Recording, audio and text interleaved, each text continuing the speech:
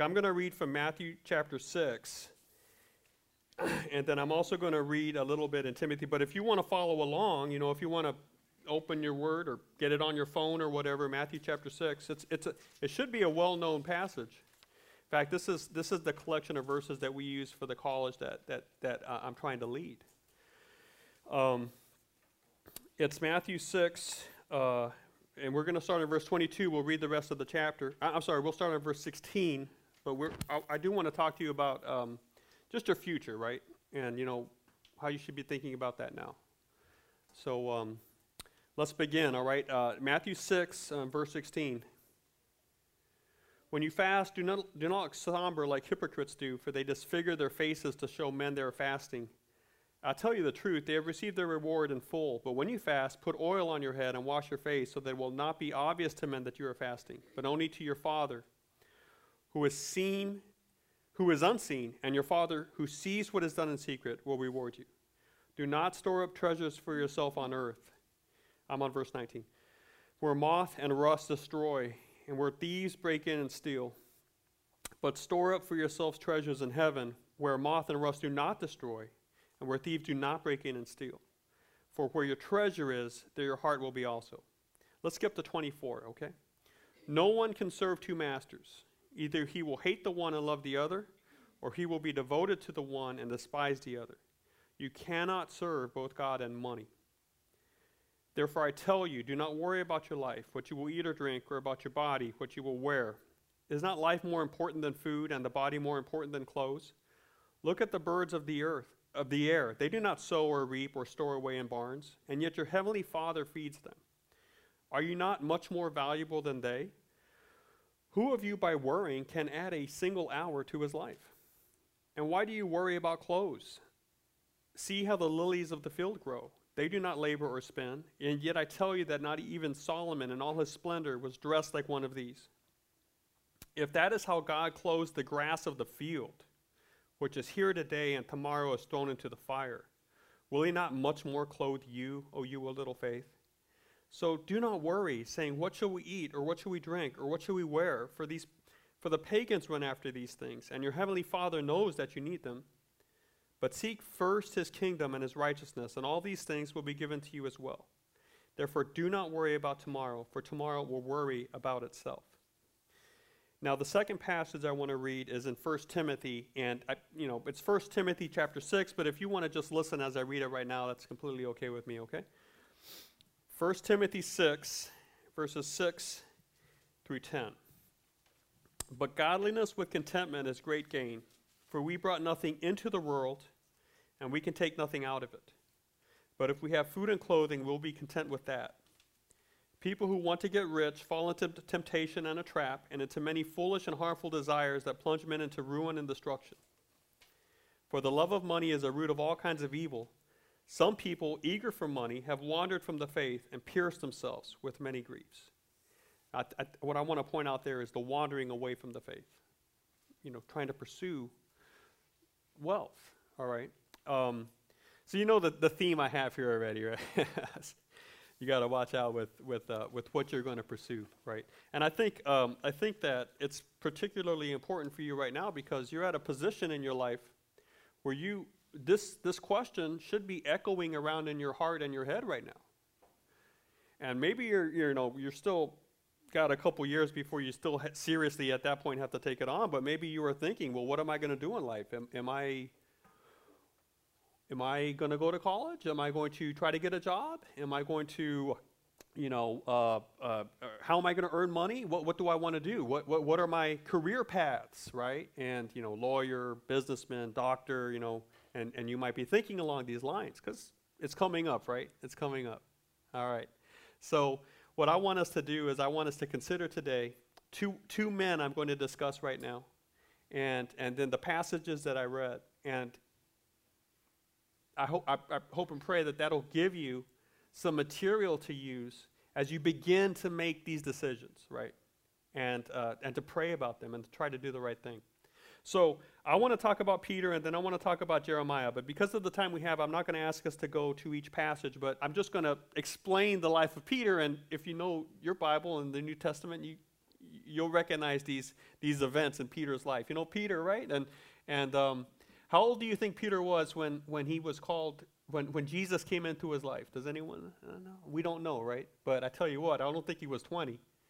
I don't think he was 13. I think he was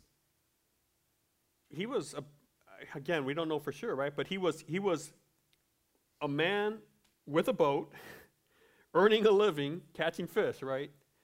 So he was already at that point in his life. And do you remember how Jesus came into his life? Jesus was giving a sermon, and he needed a boat to sit in because the crowd was pressing him. So they moved. He took over. He sat in that boat, and it turned out that was Peter's boat. And after the sermon, Jesus took Peter out because Peter had been fishing. How long? Remember? All night. Remember that? All night, and hadn't caught much at all. And this is how Peter made a living, right? This is he needed to catch fish. And Jesus then at one point says, just throw your nets over on the other side. and then the boat starts sinking because there's so many fish, right? So Peter at that point, remember what Peter does? Wow, God, Lord, get away from me because I am an unholy man. So Peter went way beyond just the fact that all of a sudden he had a lot of fish. He realized this person is a divine link to God. And I'm not sure Peter understood then and there, thank you, that Jesus was God in the flesh, but he knew automatically that he was dealing with God and that he needed to do this right. The last thing you want to do is try to fool God about who you are and you know, the things you have in your heart, which we all have. You know, we just need to tell God, forgive us and move away from me. And then Jesus comes and says, relax, I picked you out, right? And then you have the story of Peter following Jesus, and a lot of interesting things happen. But I want to remind you of two of them. Do you remember when they were at a house after walking through the road much of the day, and they were about ready to have supper, and then Jesus starts washing their feet? Remember that?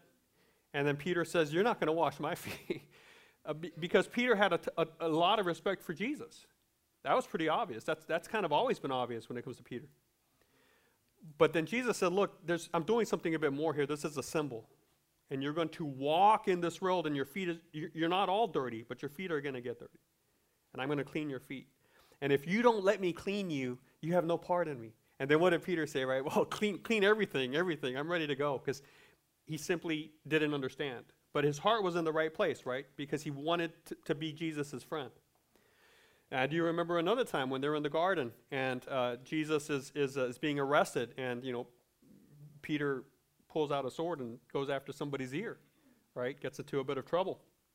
But again, you can sense that his heart is in the right place. He's confused. He doesn't necessarily know what's going on. Either way, right? You get the sense he's learning a lot, but he still has a ton to learn.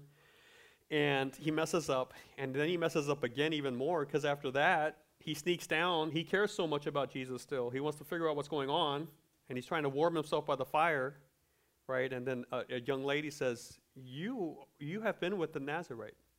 And he 3 times denies Jesus, even using profane language to try to convince them that he's not of that sort. And when's the last time you actually let loose a ton of bad words just to try to prove to someone you're not a Christian? I mean, think about how far you must go to really do that, right? I mean, and there's Peter doing it. And then Jesus looks at him. Peter realizes what he's done and is just heartbroken. Doesn't really understand what's happening. He watches Jesus die. He gets very depressed. Then he says to his friends, "Hey, I'm just going back fishing. I'm going back to where I started. I'm going to go catch some fish to sell. Probably because I have some bills to pay, and maybe I need to pay off this boat or something." Right? And you remember there, he sees someone on the shore, and the person on the shore tells him to come in and gives him breakfast. And who is that person on the shore? It's Jesus. And Peter doesn't recognize him right away, which is very interesting. Did Jesus change his face or whatnot? But eventually, there is deep reconciliation. Peter is forgiven. His guilt leaves him. And then he has this very fruitful time in his ministry when he has that sermon of the Pentecost, and 5,000 are added to the church, and he goes on to live a strong life. Now, legend has it that Peter died for the faith. This is not in the Bible, but this is something that has sort of been accepted by Christian theologians and historians. And do you know how he died? What the legend is? They crucified him, but he did not feel himself to be worthy to be crucified like Christ, so he asked that they turned him upside down. So they crucified him upside down. And again, I present that to you again as food for thought. So that's one of the men I want to give you, one of the figures of the Bible that are given to us as models, right? But here's another one, Jeremiah. So I'm reading through Jeremiah myself, and I'm just finishing it up. Jeremiah was, like Peter, Jeremiah met God, right? But he met God at a very early age. In fact, God tells Jeremiah, even when you were in the womb of your mother, I knew what I wanted you to do, and I was calling you even in the womb. And Jeremiah is given a very hard task by God. He is kind of thrown into it, right? And this young man has to speak to kings, has to speak to a city under siege. Now, these kings are very worried about things because armies from the north are attacking Jerusalem. And if you're a king in this time, in this place, you don't just sit around and let people come and take over your city. You fight back. You fight back. The people in your city want you to fight back.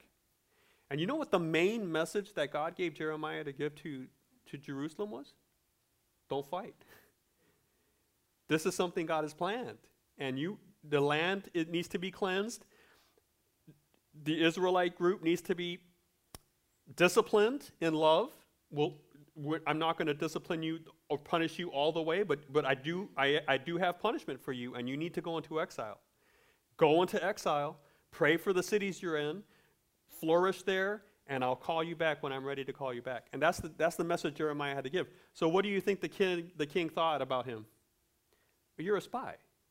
Nebuchadnezzar has paid you to say this, and you are not a friend of Israel. So guess what, Jeremiah? He gets tortured.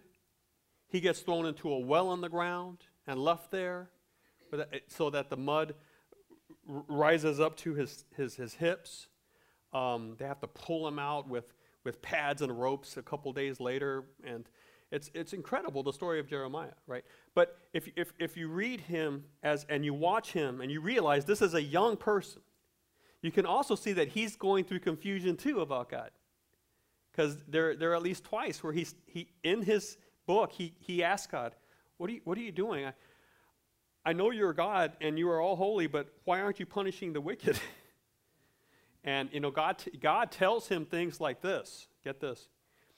If you have raced with men on level grounds and they have tired you out, how will you run with the horses in the thicket?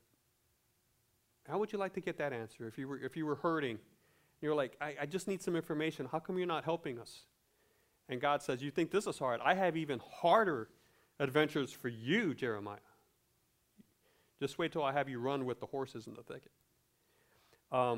Another time, Jeremiah discovers that his own family is plotting to kill him.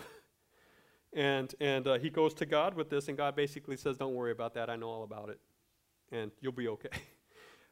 But he has to face this. And he's on a learning curve, right? But when you finish the book of Jeremiah, you watch someone that has stayed faithful to God's call the whole time. The whole time. And, he has to give up his land. He has to give up his house. He buys a field, and then he buries the deed, and he has to do all sorts of weird things to the kings, like, hold up rotting belts and all this to try to make the message come clear. And finally, he also goes into exile. But he never once stopped giving out the word of the Lord. Okay, so here's my question about you, right? What about you? Can you see yourself anywhere in this? Because what you have here are whole lifespans. And you're at the early stages. You might feel like you're old or whatever, but believe me, you've got years ahead of you if you stay healthy, and God blesses you that way.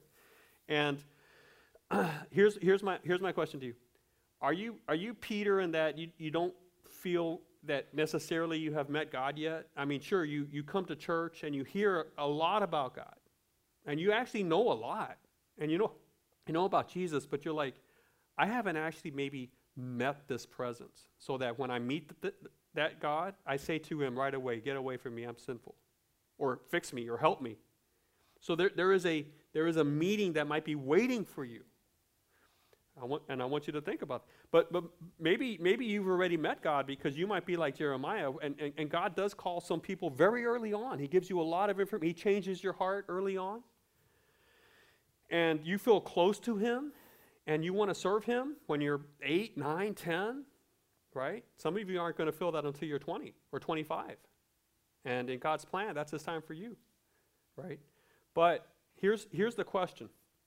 Here's what I want us to come back to.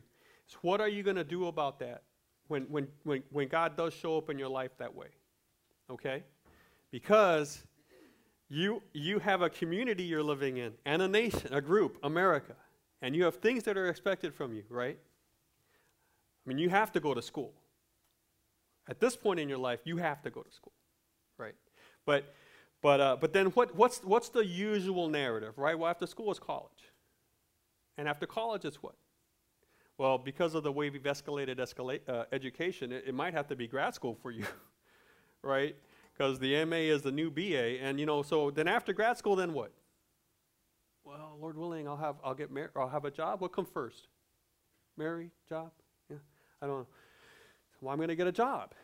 I'm going to start earning money and saving money, so that I can support a family. That's right. All right. So I got to be saving, and I got to be finding this job that's going to do this. And then once we have enough, we can talk about buying a house and having kids. And then what? Well, now you got to keep all that stuff running, right? Because now you have cars, and you've got all these bills. You haven't even heard of some of the bills you're going to run into, and you got to keep this stuff above board. So now you're working harder and longer at that same place, or maybe getting another job, or maybe moving on, hoping for a promotion. And then pretty soon, around 45 or 50, you start thinking about a couple things, because you have kids, right? And so think like a parent, okay? If you were 40, 45 and you have kids, what might be some things you're thinking about now? I got to pay for their college. And then what about us? I'm 45, I'm 50, I'm 55. What do I have to start preparing for? Retirement.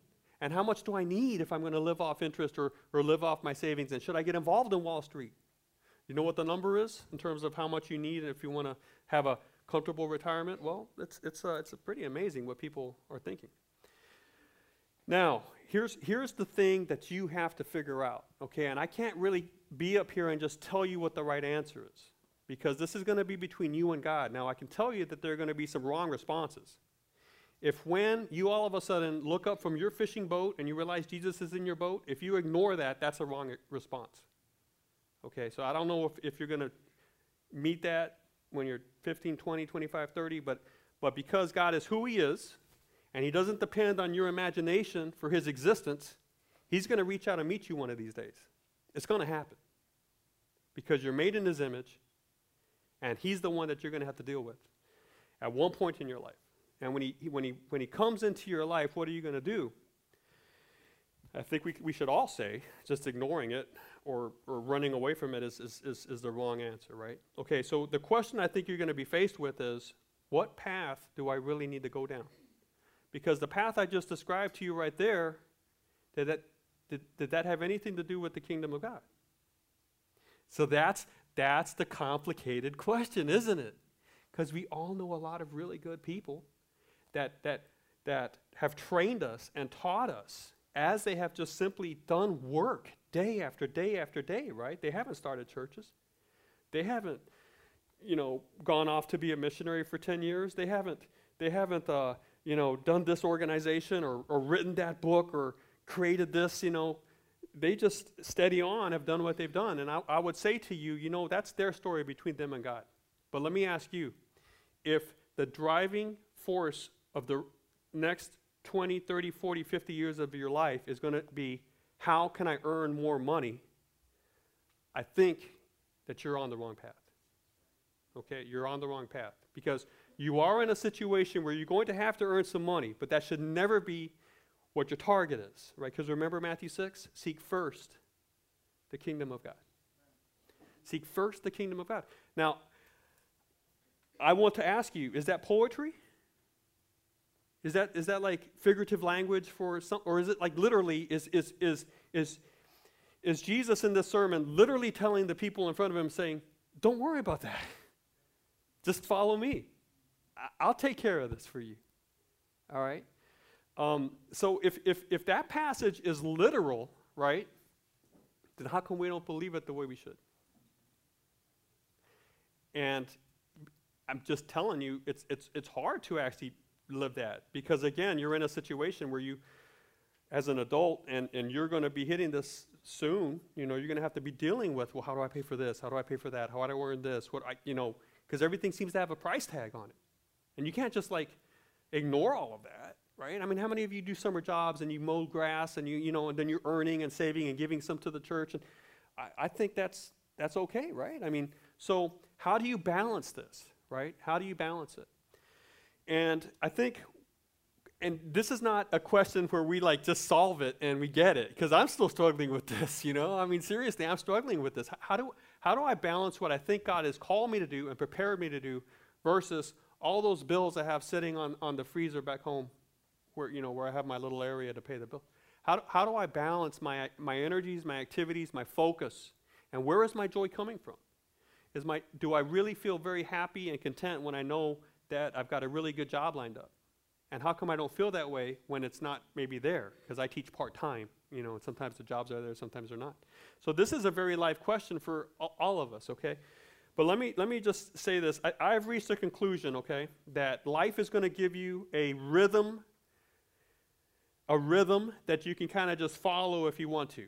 It's the rhythm of just getting up and doing whatever the day tells you to do. What's today? Sunday? Okay, so you had church. And what are you going to do after this? You're going to get ready for Monday, which means you're going to be doing some homework or something, right? Because that's the rhythm. And then it's school, the rhythm of school, the rhythm of, your parents have the rhythm. It's work, maybe it's being at home and taking care of the home. And then, if there's a Wednesday night service, or maybe you do something Friday night. A lot of families do Friday movie night. And you spend time together, which is good, right? But that's a rhythm, isn't it? It's just, and you can do that rhythm over and over and over again. And you find that eventually that's basically your life, okay? Now, the other thing that you might find that you have to do is just your basic duty. You're going to have duties that you just have to do.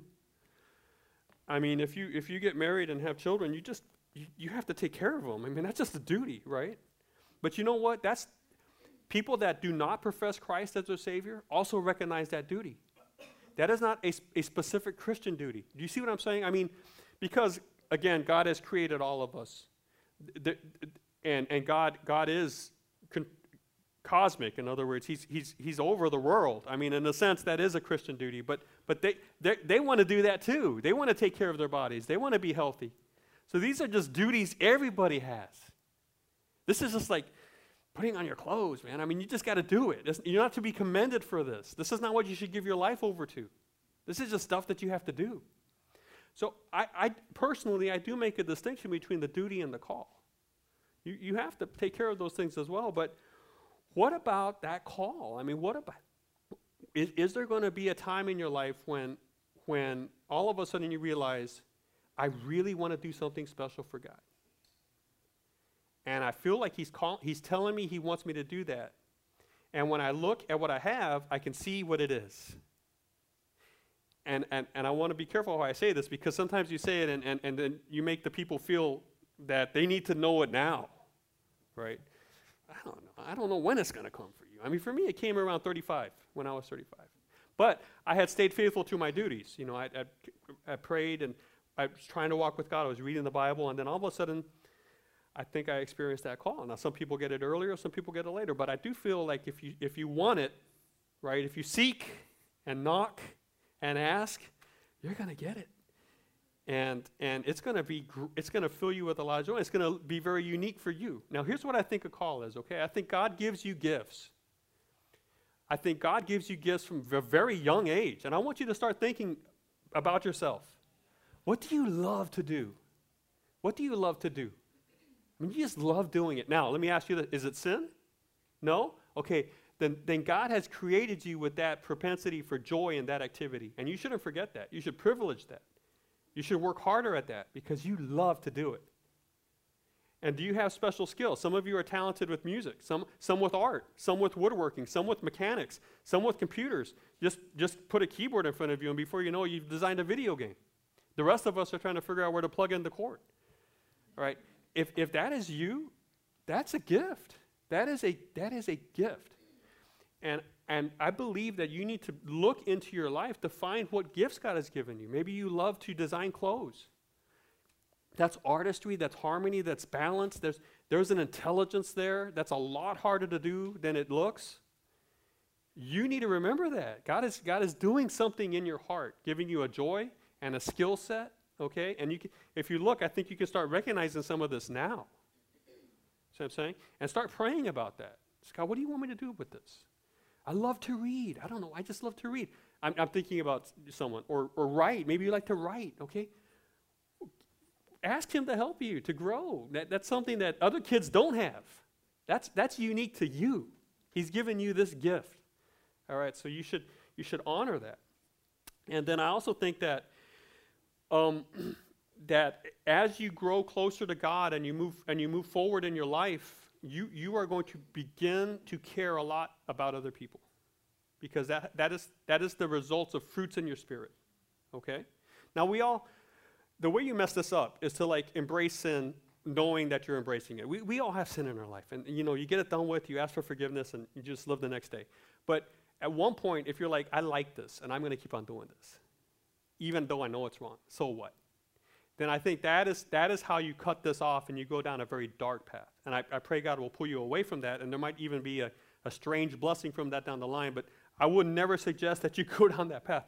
What I would suggest is that as you stay close to God, simply by trying to not sin, by trying to read the Bible, by trying to pray and stay close to Him, you are going to see things happen inside of you that resemble the fruits of the Spirit more and more. And one of that is you're going to start caring about people. You're going to start really trying to figure out, you know what, I want to help this person stay close to God. I don't even want this person to like me more. I don't care about you because I get something out of it. I care about you because I know God made you, and He made me, and I'm going to see Him in heaven. You're going to be there. I'm actually going to view you as my brother there. Why don't I start viewing you as my brother right now? And I want you to be closer to God. I want your joy to be full. So you're going to be trying to figure out, hey, how can I help kids be better readers? Because then, then they, or how can I teach them music? Or how can I play golf with them? Oh yeah, let's get a golfing group. I love to golf, right? And I've thought, what if I were to just get a group of guys together, and once a week we just took young people out to play golf with us, one-on-one, right? It would be really, really weird, because, golf is much harder to do than it looks. But the point is not that you want those kids to be playing golf. It's that these kids are hurting. Some kids are like full of hurt. And they might just need an adult in their life that says, relax, let's just go hit this white ball. And if you want to talk about something, let's talk. If not, that's fine. I'm going to be your friend for 2 hours or 4 hours or whatever.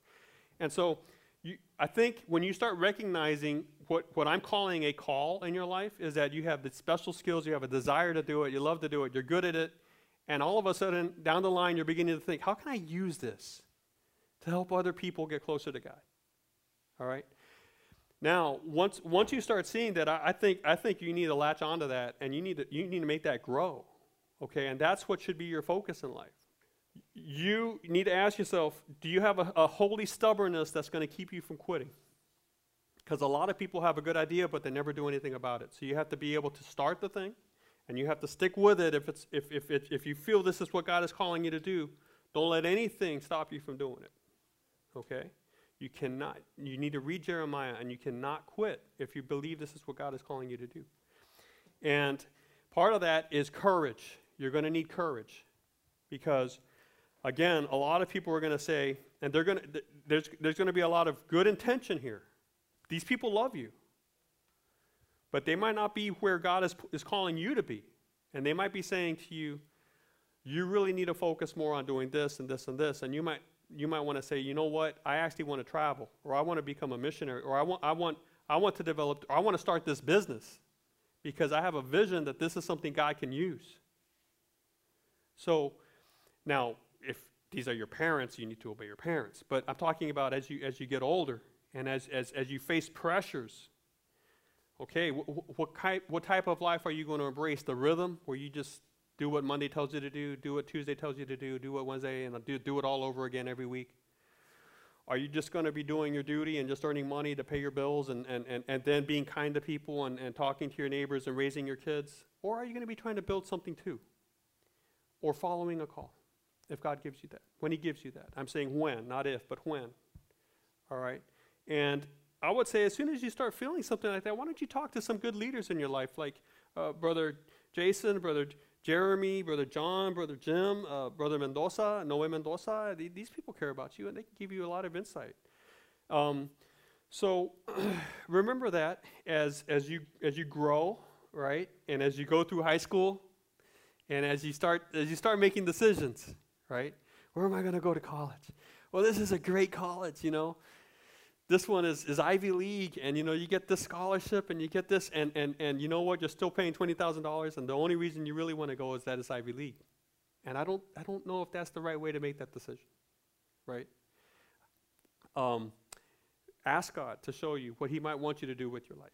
And then whatever that is, do it with all your heart.